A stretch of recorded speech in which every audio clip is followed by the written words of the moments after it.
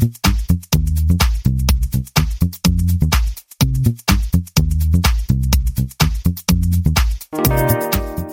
everyone, welcome to the 256th episode of the Internet of Things podcast. This is your host, Stacey Higginbotham, and your co-host, Kevin Toffel. And we have a stellar show for you today. We're going to be talking once again about Ring, where we've got data on how many smart speakers have been sold. Plus, there's that bracelet of silence you've probably read about. We've got fundraising from a really interesting company, and China's response to the coronavirus is kind of a cautionary tale for the Internet of Things. Plus, we have got lots of news. You can now do custom 5G networks for IoT. We've got news on ISPs, a Bluetooth startup getting lots of money, a cybersecurity warning because it is a day that ends in Y, and Kevin has a new project he's going to tell you about. Plus, we're going to hear from our sponsor, DigiCert, and I have our guest, Taj Menku, who is CEO and co-founder of Cognitive Systems, coming on the show to talk about how the technology works and why we shouldn't freak out quite so much about how its RF sensing technology could potentially invade our privacy. All right, all this and more, but first, a message from another one of our sponsors. This week's sponsor is Very. Are you looking for an IoT development team who's been there, done that? Very's award-winning full-service IoT development firm will work with you to deliver your IoT solution on time and on budget. Learn more at www.verypossible.com. That's www.verypossible.com. Okay, Kevin, first up, welcome back. Last week you were sick, but you're better? I am better. It was a really nasty flu that put me in bed for about a week. So, yes, I'm back and feeling pretty much 100%. All right. I'm not going to ask you if you got your flu vaccine because that's everyone's response. And you're like, even if you did, sometimes you still get the flu. And it wouldn't matter at this point anyway. Yeah, you're right. All right. Are you ready to talk about Ring? You left and, Ring is still in the news. This time, they've done something good. Last week, Nest said that they were going to mandate two-factor authentication. This week, Ring is coming out saying, all right, yeah, two-factor, it's the way to go. If only somebody had been saying this for the past several years now. But finally, they're back. So what Ring is saying is Ring is going to mandate that users enter a one-time 6-digit code sent via email or SMS whenever they try to log in to see the state of their cameras. So that's good. But what about this idea that you have to, is it every time you log in? I don't believe so, because I've had two-factor on my Nest account. And when I log into the account the first time on the mobile app, yes, I am prompted for the code, an authentication code. Subsequent opening of the app, I don't have to do that. So unless you physically log out of the mobile app and re-log back in, you should not have to do this. So I would hate for people to think, yeah, every time I want to check my camera, I got to go do this. I don't think that's how Ring is going to implement it. No. Okay. Now you did just tell us that that's how Nest does it. What you were describing was how Nest does it. That is correct. That is correct. So okay. Yes. And that makes sense. I will say that I have some devices that once a month or once every 2 months, they do log me out and then I have to go through the process. But that's not a big deal. And they're specifically saying with every login. They're not saying with every time you open the app. So I think they're doing this the right way.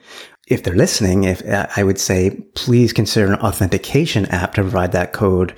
It's something that's time-based and very unique as opposed to SMS or email, but that's a whole other issue entirely. This is still a very positive thing, and I'm thrilled to see it.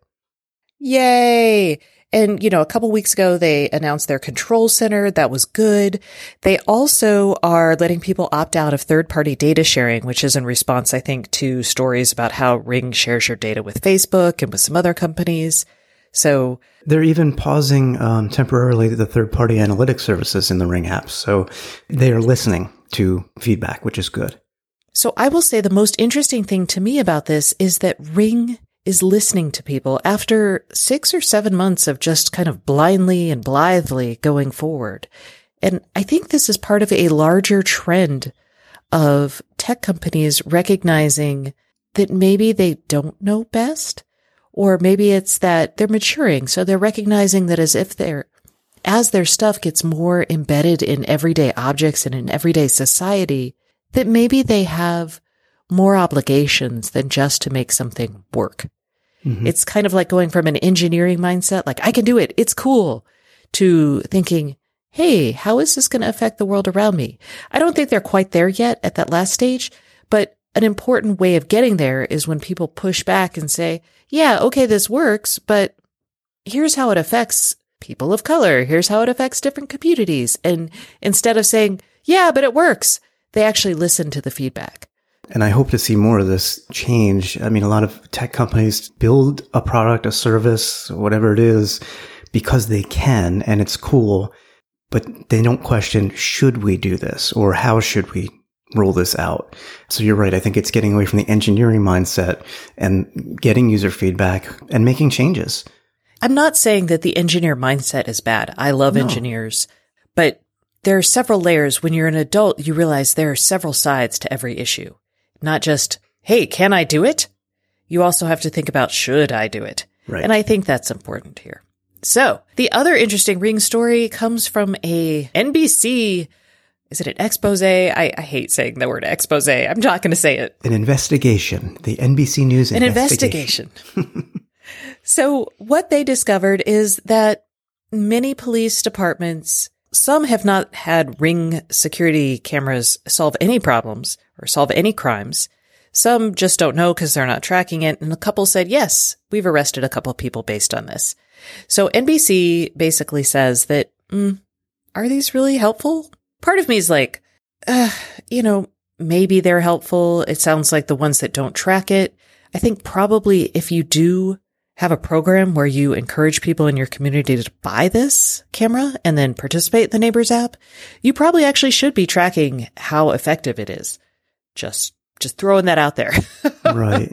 I mean, it's a cost benefit thing. I mean, the cost of giving up the video that's captured on your privately owned camera versus the benefit of maybe capturing some footage of a crime. I mean, some of the arrests that NBC News heard from the police that used these, I saw there was, they recovered a $13 book, a Nintendo Switch, a couple coffee mugs. Yeah. But somebody stole a dachshund. Yes. And granted, that was valued at $200, but that's somebody's pet. So no, I agree. I think there are two things. And we actually, a while back, there was a story about somebody who installed a Ring doorbell. It made them neurotic. They were like, there's people around. There's people. So they took it down because they didn't like being the person who was always worried about their security and safety. I think there's actually a lot of truth to that. I think certain people, when you put something like that in front, they could freak out. My in-laws are an example of someone who might freak out about something like that. I will say the biggest benefit of having any video doorbell camera in my life has been knowing that there was a package at the door and being able to get it. That is literally it. But I don't live in an area where package theft is common. In some ways, watching people steal my packages would make me feel less safe. That's a good point. Yeah. I get a lot of packages delivered here. I don't know of any widespread package theft, but again, I'm always home, mostly always home. It is good to see when something is delivered. The other thing I use it for, unfortunately, we have a lot of people solicitors that walk around, window replacements, siding, roofing, all this, and they're allowed to do that per our township if they have the permit. And it's so easy to not answer the door or just tell them I'm not home and so on. Got it. I think if you're one of those people who's freaking out about security, a camera may give you more peace of mind, but it may also, like the notifications, may also make you realize just how much is happening outside your house, which could be bad for you. Okay, smart speakers. We love them. According to a survey from Strategy Analytics, the sale of smart speakers last year was 146.9 million. That is up 70%. Amazon is still the winner there, but Chinese vendors and Chinese smart speakers from Baidu, Alibaba, and Xiaomi are all on the up and up. Probably going to see more of those over time because, hey, China's a big market. There's a lot of people there. Oh, yeah. And they apparently want smart speakers too. I wonder what the average number of smart speakers in a home is for homes that have them. Because, if I look at mine, there's probably 5, 6, easy. Yeah, that's a good question. And then the other is, we're now on our third generation, like Echo Dot. I still have first generation gear in my house. At some point, it's going to die. My first gen Echo Show is starting to freeze up every now and then, and it just shuts itself off. It's an Echo So I'm no-show. it's an Echo no show. Exactly. Thank you, Kevin. So I'm like, oh, I'm going to have to purchase one, but I'm not really a new buyer. So yeah, I'm with you on that. How saturated can the smart home market get, or the smart speaker market get? It remains to be seen. Okay, speaking of smart speakers, big news this week, I can't remember, was this bracelet of silence. This is computer researchers at the University of Chicago created this bracelet. It's hideous.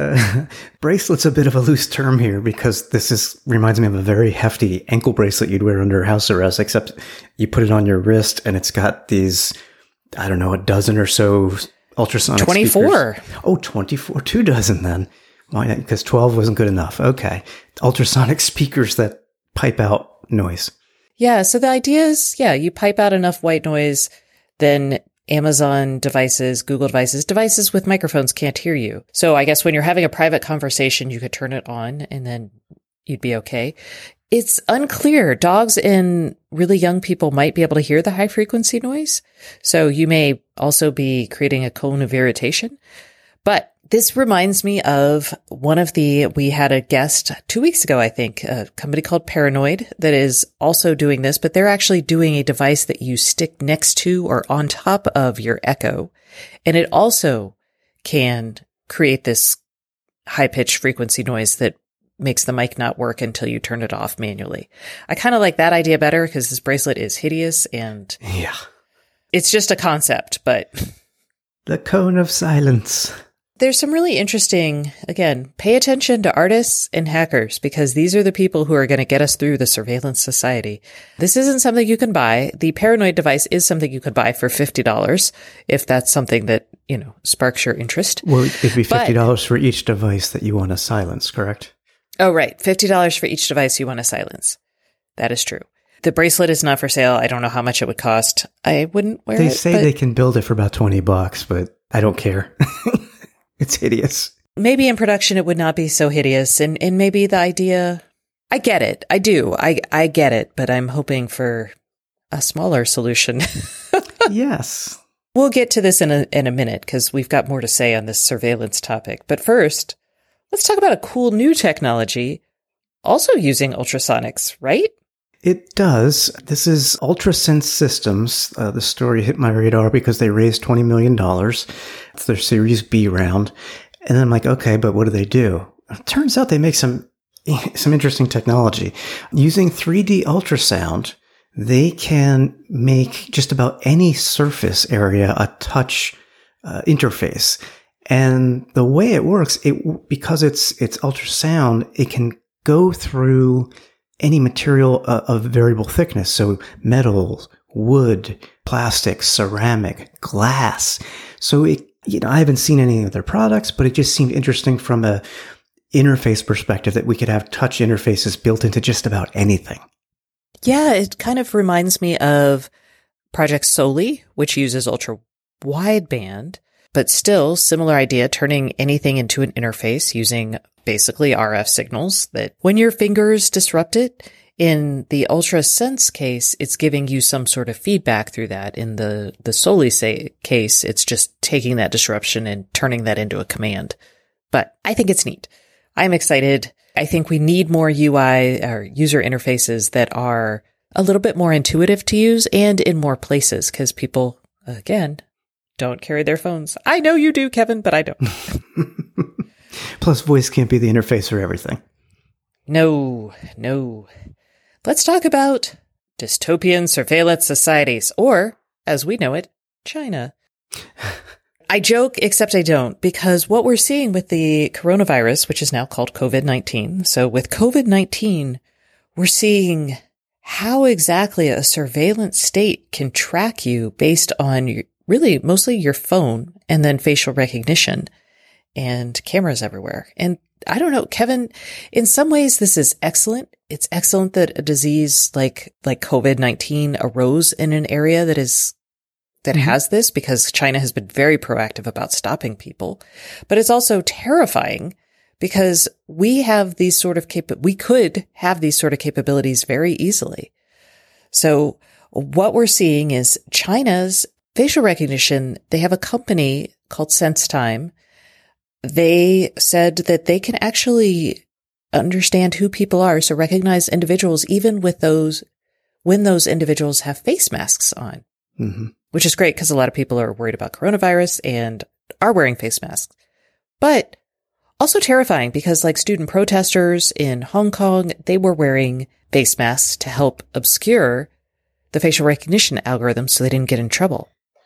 Yeah, but it's to the point now where that's not going to hide them. So I agree that it's good that this happened in China. I mean, it's not good that it happened at all, but the virus, but because it's helped them manage it, but it also has brought to the forefront some scary technology, in my opinion. Incredibly scary. Also, this company says that they can recognize heat signatures, so they can, like, in a group of people, they can be like, oh, hey, you've got an elevated temperature. Maybe we should pull you aside and make sure you're not sick. There's benefits to a system like this. Don't get me wrong, but it's always, how is it used? Well, and I think this is a wonderful way to talk about, like, hey, legally, how should we approach this? I think legally, most of the time, you should have a warrant before you use facial recognition to find a person. But in a case of national, like a pandemic is a case where I would expect even the US government to be like, yeah, guys, we're going to have to suspend democracy for a while because we need to get this under control.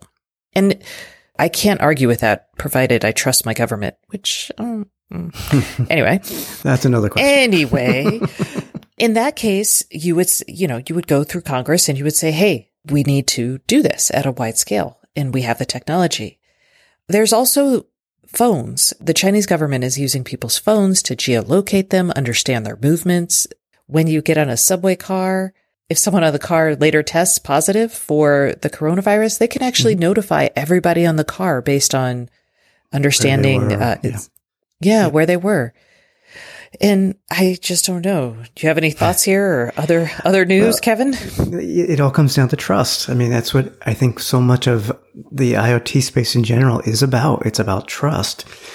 Whatever the system is, in this case, facial recognition, it's helpful to keep the spread of a pandemic to a minimum. But the powers that be that use that system, do you trust them? And I'm not calling out China here. I'm just saying in general.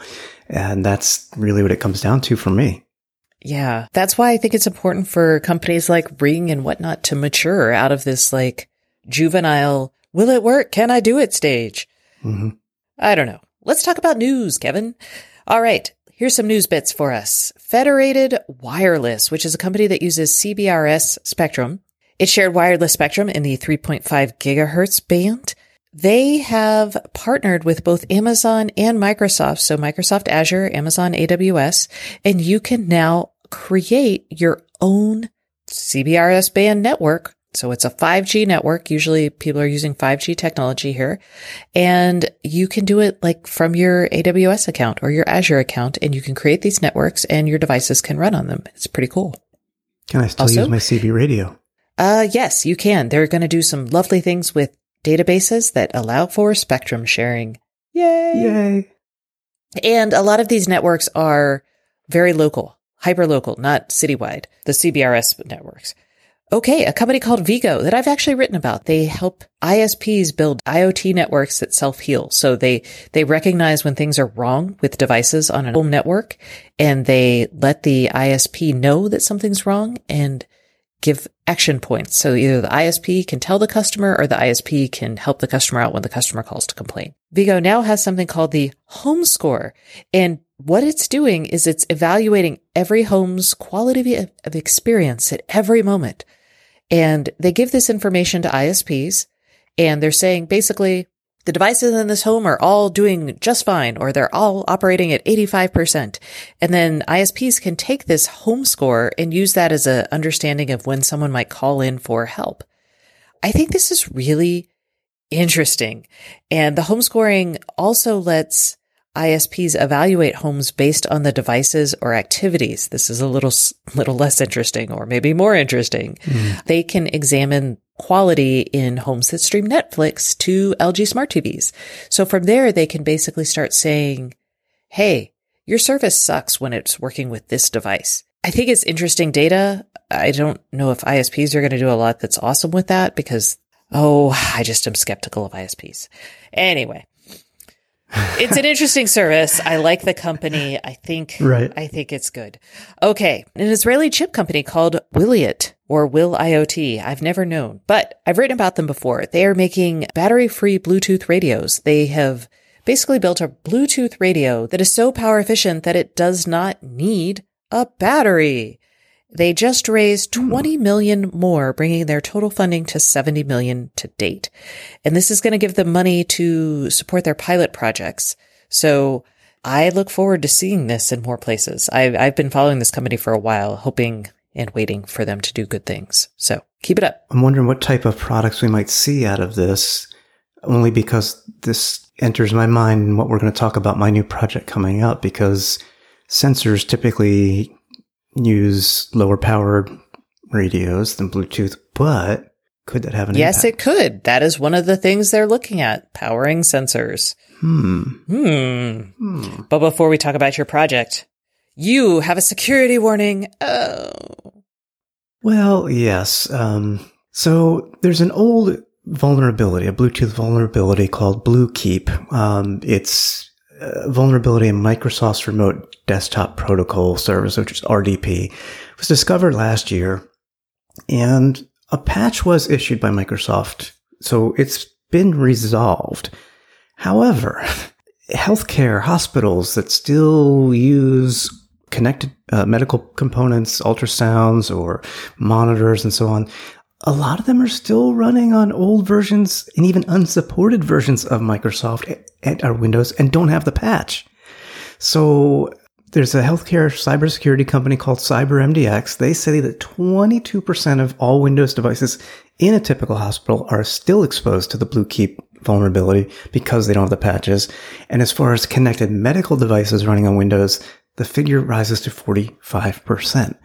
So, I mean, you're talking about anesthesia machines, radiology equipment, x-ray. IV infusion pumps. Yeah, I mean, the fix is out there. The problem that I've seen, because just going to the hospital every so often, I always look at the systems that they're running. They're all old. And I get that it takes money to upgrade the technologies there. But gosh darn it, don't run this old software. Yeah, especially when you think about the number of Windows 7. So old, right? There's actually, yes, most of the malware attacks are against devices running Windows 7, according to this WebRoot report that just came out this week. And they observed 125% increase in malware targeting Windows 7 machines. Because it's not supported anymore. Yeah. So they're basically like, it's like if you're locking your front door, basically now you're no longer locking your front door, you're leaving it wide open. And people are like, well, heck, I'll come in here. It's so frustrating. You're just asking for trouble. And my fear is for the hospitals and so on that don't think they have the money to make the upgrades. Just imagine, worst case, somebody hacks into somebody's IV machine through this vulnerability. It's a known vulnerability. It's been patched. Maybe this person dies. Can you imagine the lawsuit money that you're going to have to come up with? Well, not only that, I talked to, and this was a security vendor, so, take it with a grain of salt, but this person was selling security systems for hospitals. But they said that one of their hospitals actually knew that they had a vulnerability on an infusion pump, but it was attached to a patient. So they actually had to pay a nurse to sit by that infusion pump and patient all night. So in case it was infected or in case it behaved badly, the nurse could intervene. And that is not cheap. I mean, so not just a lawsuit, but even your preventative maintenance here is hiring somebody to sit by the patient all night long. That's no. That's not the right long-term approach. So yes, we need help here. All right. Kevin, you had a big project that you're embarking upon. You want to talk about it? I do. I haven't started it yet, but I did share a post this week about what it is and what I'm curious about, what questions I'm hoping to answer. So I've been using the Samsung SmartThings Wi-Fi as the brains of the smart home for a couple weeks. Pretty happy with it. No issues. The family acceptance factor is good, simple to use. But, it was back in 2010 when I did my first DIY smart home stuff with Insteon. And back then it was a Wild West, crazy, all kinds of protocols, all kinds of coding you had to do. So I want to take another look at it in 2020. So you had suggested, hey, how about dust off that Raspberry Pi and run Home Assistant? So that's what I'm going to be doing. And Home Assistant, if you're not familiar with it, is an open source platform for the smart home. It has tons of integrations and a big, big user community based on the forums that I started going through over the past couple of days. But it is definitely DIY. I mean, it's open source. You got to download the code and install things and get it running and maintain it yourself.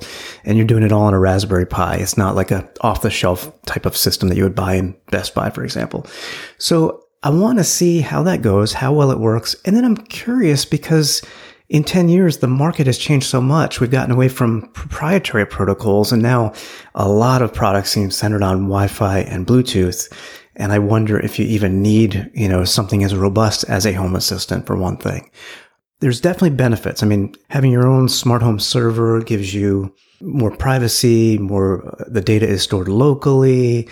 It'll work when you have an internet outage. So there's benefits, but I do wonder if the benefits or the cost of it, that the maintenance and the tweaking on your own is really worth it. So that's what I'm going to find out, I hope. I can't wait. Yes, I think Home Assistant, having played with Homebridge, which is good for the smart home community, having played with OpenHab, which was very detailed, very, very cool, but very difficult. I don't recommend it for anybody who's not really adept at this already. Because Home Assistant is definitely the most approachable, is why I thought that would be kind of the most interesting one to do. So I can't wait to hear what you have. And I also cannot wait to get into a house. Kind of foisted this project off on Kevin because I'm like, I don't have a house. I can't do much. It makes me sad. Soon. Okay. Okay. Well, it's time for us to turn to the phone lines. Actually, it's just time for us to turn to the Internet of Things podcast hotline. We have a hotline that you can call and get answers to your IoT questions. You can reach us at 512-623-7424. And if you do, you will be entered to win. I know that I punted last week because I was like, I don't think we had a February prize yet. Have we named a prize for February, Kevin? I don't recall, but then again, I've been out of it for about 10 days. Yeah, so we don't know if we've But there is a prize. There is a prize for February. It's a surprise prize. We'll just do Philips Hue light bulbs again because those are fun and people enjoy them. So give us a call and you will be entered to win a pair of Philips Hue light bulbs. And I think you should call us because the odds are ever in your favor. So let's get started with this week's question from David. I greatly enjoy your Internet of Things podcast. I have multiple Madame A devices in my house, primarily on 5 Fire TV systems. I have multiple Google Home devices in my house, and I like their answers a little better, and the Google Home has worked out that it doesn't fight with other Google Home devices because it seems to listen to the loudest microphone. My simple problem happened when I went from my Pixel 3 to a Pixel 4. The Pixel 4 is very aggressive in answering OKG questions. Unfortunately, when I'm at home, the Google Home devices also answer the same thing, cause an unpleasant echo and sometimes slightly different answers, and it's hard to hear one versus the other. Is there a solution to stop them from fighting? I would really like them to add a feature that says turn off Google Assistant when you're at a given location, and I would then put in the GPS from my home. Thank you very much. I greatly enjoy your podcast and starting to look at adding some Schlage locks. I think this is a wonderful show and a good concept. Thank you very much. Okay, David, as a Google Home and Pixel owner, I feel your pain. Sometimes this does happen to me, although not as often as it sounds like it happens to you. Unfortunately, you're right. Google has not fixed this. They suggested to me that I do a better job training my voice. So that's an option. You can retrain your Google Assistant to recognize your voice, and theoretically that might work, but it probably won't. The only other option we have for you is, it's actually not bad for my lifestyle. We'll see if it works for you. And that is to turn the ability for your Pixel phone to recognize the phrase, "Hey G," vocally, to turn that off. So if you turn that off, then only your assistant devices will recognize that phrase, and then your phone will not be competing with them to go off. You can keep your assistant on your phone for either touching the keypad or touching the screen or squeezing it, depending on your Pixel. So I have a 3A, I can squeeze it. The 4s can squeeze, the 2s can squeeze. So if you keep that on, then you don't have to you can do it like, it's not hands-free, but it's only one hand and you don't have to look at it. It's very intentional though, which I like. This is actually how I was set up when I was using a Pixel phone.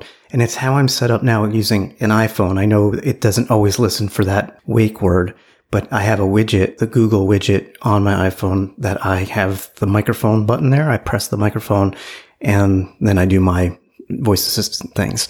That's how I do it with all the smart speakers in my house. It's just very intentional. If I'm asking on my phone, it's because I want to use my phone. So it's worked well for me with the Pixel and the iPhone. Yes. So how do you do this? So it can kind of be a little confusing to turn this feature off, the voice recognition, the always listening function. I don't think it's very intuitive, but there is a Google support article on this that we can link to. But basically, you're going to press the hold button on your Pixel phone. At the bottom right, you're going to tap the Explore icon. Then you'll see your profile picture for your Google account at the top right of the next screen. Tap that, then hit Settings, then hit Assistant. And you should see an option under Assistant Devices that says Turn on Google Assistant and Turn on or Turn off Hey G, the wake word. If you turn it off there, then it will not be listening all the time. So you leave the assistant on, but you turn the wake word listening off. And then as long as you have the Pixel that can squeeze for the assistant, you can simply just squeeze instead of saying the wake word. And to make sure you have your squeeze function on, you go into your Pixel and you go into Settings, and then under System, there is a section for Gestures, and you just go into there and you turn Active Edge on. And you can set your squeeze sensitivity from light to firm. Mine is a little closer on the lighter side, but if you want it to be, I just can't squeeze very hard, I guess. And then you have to make sure squeeze for your assistant is turned on and allow when screen is off, and then you'll be good to go. Yeah, just 1, 2, 3, lickety split. Yeah, I know. It's not hard. Well, it's confusing. It's not difficult. It's probably harder to explain than to do. However, it is still really a workaround for a problem that Google needs to solve. Yes, we are with you on that. All right. So remember, if you would like to be entered to win Philips Hue light bulbs, give us a call at 512-623-7424 and leave us your question. Perhaps we can help you answer it, even if it is just kind of a workaround. All right. That concludes this portion of the show, but please stay tuned for our interview with Taj Menku, who is CEO and co-founder of Cognitive Systems. They have built a technology that analyzes disturbances in a home's Wi-Fi network to detect motion. And he's going to talk about how that works, who's using it, and how the firm is trying to protect your privacy. It is a really good interview. I encourage you to listen in. And now, a word from our sponsor. This week's sponsor is DigiCert. Hey everyone, we are taking a quick break from the Internet of Things podcast for a message from our sponsor. This week's sponsor is DigiCert, and I have Mike Nelson, who is VP of IoT Security. So today we're going to be talking about smart cities and smart buildings, and I would love to just get from you, what kind of IoT devices are you seeing deployed in these smart buildings and cities? Yeah, in these ecosystems, we're commonly seeing sensors being deployed to track things like utility consumption, to monitor traffic light, even measure garbage cans. In smart buildings, we're seeing things like HVAC systems, lighting, and even parking stalls introduce sensors to track their utilization. So what are some of the benefits you see when you have these IoT devices deployed? Governments and businesses that are deploying these are really doing so in an effort to save time and energy and money. But to get a little bit more specific, governments are looking to save money from having better management of their lighting systems in smart buildings. And so, a lot of it is catered around those things of saving time, energy, and money. We all like that. So what kind of data is being collected? Yeah, we see mostly two types of data being generated. Automation, which helps automate decisions like a smart thermostat. The second type is status data, which tells you the state of a thing. Got it. All right. So given all this data, what kind of security challenges are there? Yeah, so as the number of these devices are deployed, there are more entry points for hackers, and those numbers are growing rapidly. And so the importance of securing all those connected points is really important. Integrity becomes really important as governments and businesses are taking this data and making decisions based on it. So knowing that the data is accurate, that it's been handled in a confidential way is really critical. And then, of course, leveraging good authentication approaches to make sure you're keeping the bad actors out. So how can these devices be improved to help stop security breaches? Most security breaches that we see involve one of three vulnerabilities. The first one is a lack of good authentication, and that means knowing who or what is connecting to your device. The second one is around the confidentiality of the data, handling the data at rest and in motion.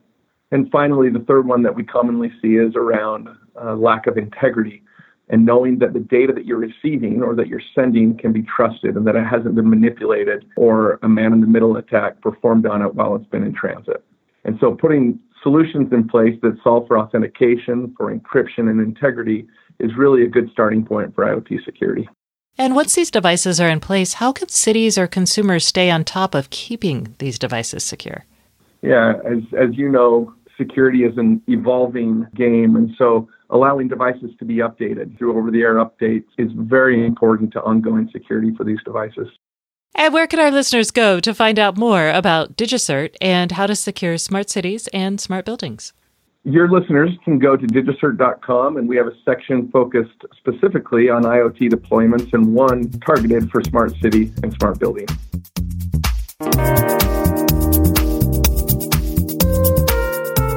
Hey everyone, welcome back to the Internet of Things podcast. This is your host, Stacey Higginbotham, and today's guest is Taj Minku, who is CEO and co-founder of Cognitive Systems. Hi Taj, how are you doing today? Good. Thanks for having me.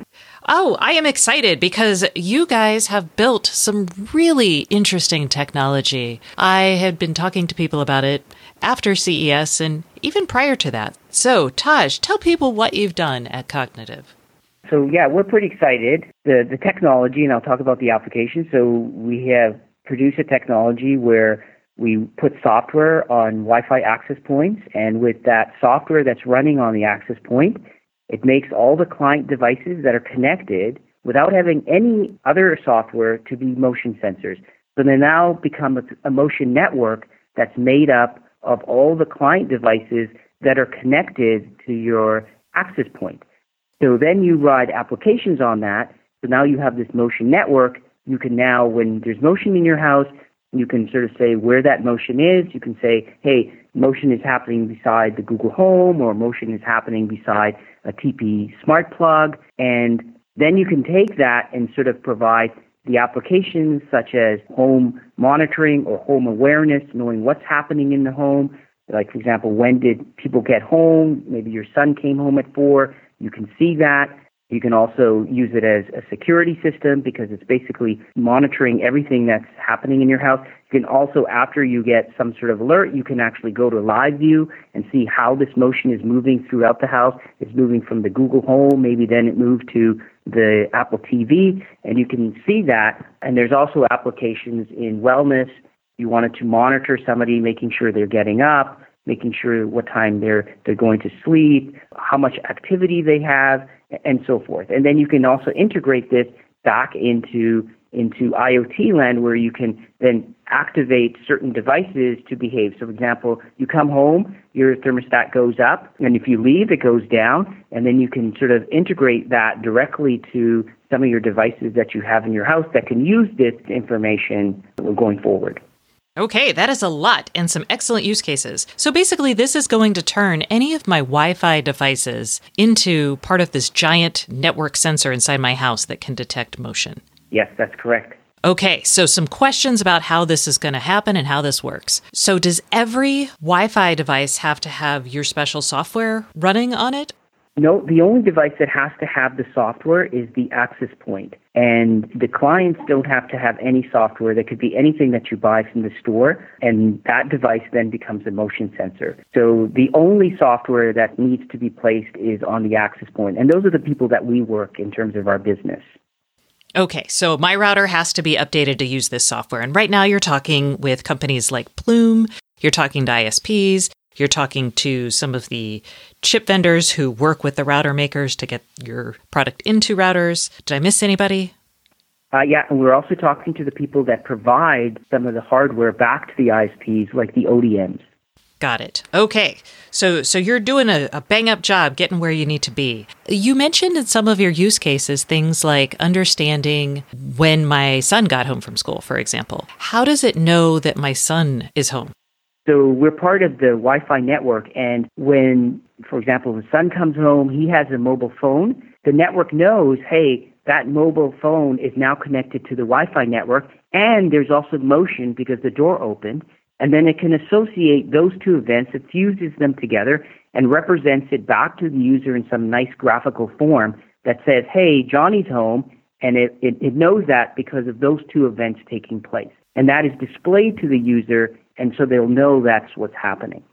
Got it. So I'm going to get this notification based on all of this amazing math happening behind the scenes. So let's talk about some of this amazing math. You mentioned knowing that a door opened. You mentioned tracking somebody's mobile phone. How complicated is it to take disturbances in the RF network in my house and say, this is a door opening versus this is a person moving around? Like, how many things can it identify? How much time does it take to build the math around that? Yeah, so what we do from a very fundamental level is the access point sort of sends out these sounding signals, if you like, and the clients sort of pick it up, and then we look at the disturbances in the spectrum while we're sending these signals out, because we're all living in the RF world in that case. And we look at that, and then we sort of discern what it is. So a couple of things that we classify. We do classify, if there is a fan, for example, most people don't want to know that the motion of the fan is there. So we sort of filter that information off, because in a home there is a lot of mechanical movement, and we don't want to display that for the user. So that's completely filtered off. And there's also other things that are filtered off, for example, pets. So pets, their volume is a little bit different. They're shaped differently than human. They even have different ways in which they move, including cats. And so they're filtered off. So, for example, in my house, I have a 50-pound dog, and I have 3 cats. So I don't pick up notifications of them moving at all. But if I look at live view, we just sort of still show it to the person. But on the notification, we will completely filter that out for them. So there's certain things that we don't provide back to the user simply because it's not usable information to them. And we take that information and we just filter it off for the user. All right. Although I do want to know when my dog jumps up on my bed, because she is not supposed to, and yet she does. Yes. All right. This is really cool technology. And when we talk about things like, hey, I get alerts, like a security alert, or maybe, we've talked in the future, maybe you guys can use something like this for fall detection. Today, you can just use it for if your elderly parents are living alone and you want to make sure they keep waking up in the morning, you can do that. But it does raise some privacy concerns. One issue that I think people need to understand is what you actually can see. So you had mentioned to me that you can tell when something, roughly the volume of a human, is moving around the house. But can you tell what kind of activities I'm doing? How much can you tell? So because we are looking at these signals, there's certain things that we can't discern. So, for example, I can't really tell if you're doing jumping jacks or you're running on the spot. I will look at that as that there is just motion in that area, and I could localize where that motion is happening, and I can tell you how much motion is happening, but I can't really say what that motion is per se. I don't have the full context as, for example, in the camera, but that's a little bit of an advantage for us because most people wouldn't like to have a camera in their bedroom, but this is just sensing motion, and you can't really discern what that motion is. You just know it's happening and sort of where it's happening. So we take away that full context that a camera would provide, and we just provide you information about the motion and where that is. Okay. Now, it can be quite granular. So you mentioned to me earlier that you can detect breathing patterns, for example. And I think that would be really interesting, like if I wanted to monitor my baby for SIDS. But it's also a little weird because you might also be able to tell if I'm in my bedroom breathing heavily, so maybe I'm having sex or something, and that might concern me. How do you kind of balance these things out? One thing that we do is we're completely compliant with all the privacy laws. And we watch the privacy laws a lot because we know they are changing. So we always are watching them and we're making sure that we're completely compliant. The other thing that we do is everything's encrypted, whether it's moving along a channel or communicating or it's stored. Everything's encrypted. The other part of it is that when we work with our partners, usually our partner has their cloud and we have our cloud. And we have cloud-to-cloud exchange between us two. Their cloud typically has the account information, and we have the motion data. And when they want the motion data for a specific person, they send us a token. So we don't know anything about who that person is. There's just a token sent to us. We say, oh, that token is associated with this data, and we send that data back to our customer's cloud. So our customer doesn't even know what's actually happening per se in terms of the database we have for whatever that person is or that token as we describe on our side. So even at that level, we don't know who the person is and our customer doesn't know the data associated with the motion. So it sort of separates those two. Okay, so to be clear, you're going to first have to build some sort of algorithm to figure out, am I having sex or doing jumping jacks, which in many of those cases is probably not commercially interesting to anyone. So that's 1. 2, then it's all encrypted. 3, you're going to store that data on your cloud that is completely unrelated to my account information. So even if I am worried about my ISP getting some weird information about me, they're going to have to get the information from you first, and they're never going to be tied to the account, correct? Or the ISP will be able to tie it to the account because they're going to deliver me a motion notification, but they're not going to have the baseline information about what's happening. They're just getting... That's correct. Is there a person moving? Or whatever they've asked for. Yes. Okay. Yeah. That makes me feel a lot better. Because in a camera, if I'm looking at this as an alternative to having cameras, a camera, anyone could look at it and be like, oh my gosh, I know exactly what they're doing. They're doing jumping jacks. But here, you would have to do a lot of effort to even see that. So that's a little bit more comforting. What about law enforcement? It seems like having the bifurcations between clouds may help there, but let's say law enforcement wants to know if I'm murdering someone in the house and they're like, hey, is that giant blob making a suspicious murdering motion? I don't know. I don't know how, if they came to us, we wouldn't be able to identify any of that information because we don't know what the token or what that user is in our infrastructure. So sure, they could come to us, but we wouldn't know, actually. Okay, that is good. Let's end on kind of an exciting note, which is how far can you take this? What can you tell? We talked about, fall detection, and that's not here today, correct? It's just motion that's here today. Yes. So the things that we are working on is, so obviously the monitoring and providing more awareness. So, providing more context of what's actually happening and exposing that to the user. So when the house wakes up, how much sleep the house had, knowing how the activity level of the house is, where most of the activity is happening. So it's like awareness. And then that just naturally falls into wellness. So if I want to watch my elderly parents without having cameras, but I want to know that they're doing well, that information of when people are waking up, how much activity they're having, where that activity is, sort of gives me an indication of their well-being. And then the other part of it is just simply the being able to extend this to other IoT devices where we could know, okay, I walk into a room, lights turn on, and other applications are also preventing people from having injuries. So, for example, we know for falls, one of the biggest problems is that people wake up in the middle of the night, they want to go to the washroom, and, an elderly, they lose their footing sometimes, and then they fall down, and that could be really bad for them. But if they get up and the lights turn on, it sort of activates your brain a little bit, and then you correct your footing because now the lights are on, and then sort of prevents you from having that problem. So it's still part of the IoT, but it's leading into the wellness as well. So these are all the things that we can sort of provide going forward in terms of the technology that we've developed. Got it. And that is really exciting. And I'll ask you, because you were at CES, I was at CES, and wellness was a big trend. And prior to this, I feel like smart homes were a big trend, and we were really focused on kind of building a context-aware smart home. We're still really far off from that. And I'm curious, with smart home, with wellness, what do you think is probably the trend coming down the pike? So what we see at CES is pretty much the same as you saw.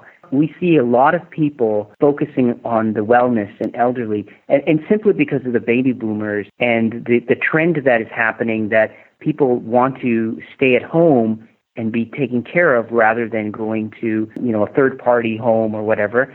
They prefer to stay in the home that they're in. And that's a trend that is continuing on. And the amount of money and resources put on that is quite large. Like, for example, having a nurse at home, it can be as much as $40,000 to $50,000 a year. But if there's a way in where you can augment some of these sensors to sort of help you to know how the elderly is doing on an ongoing basis, so you can just look at your application and says, oh, they woke up at 6. And it's actually just a peace of mind rather than looking for problems all the time. You just say, oh, they woke up, okay, they're moving around, okay, turn off the app, okay, I feel good, and I feel good because I know they're okay, I have a sense of calm now, and if I want to check up and again, I can do that. And I think this is going to be more of a trend, and you're seeing a lot of startups coming up and investors investing into companies that are sort of focused in this area. But it is a very big topic now. It's going to be a big topic for at least the next 10 years or so. Okay. And then you mentioned that your parents have this in their house. And I'm just curious, I assume you put it there. I assume they're proud of you and all of that good stuff. But how did you convince them, or how do they react to this system?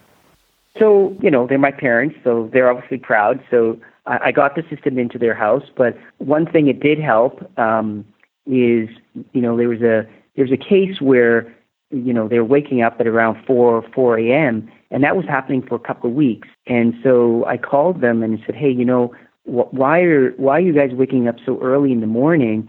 And then my mom says, well, I have this ringing in my ear that keeps waking me up. And I said, okay, well, let's make an appointment with the doctor. So we made an appointment with the doctor. So she went to the doctor, and the doctor recommended that she purchase a gadget that sits beside her bedside, which would then make this background noise, like waves and so forth. And that actually helped her to continue sleeping after 4. So then after that, she was waking her normal time, which is about 8 o'clock. But this is an example of an anecdotal story where I didn't have cameras. With cameras, I would have never really saw this because I'd have to be watching it. This sort of provided a way to solve it. It wasn't a big problem. It's not life or death, but it just sort of made her life a little bit more comfortable. And it is less intrusive than cameras. My parents would never have a camera in their house. It just won't fly with them. But this they felt comfortable with. Yes.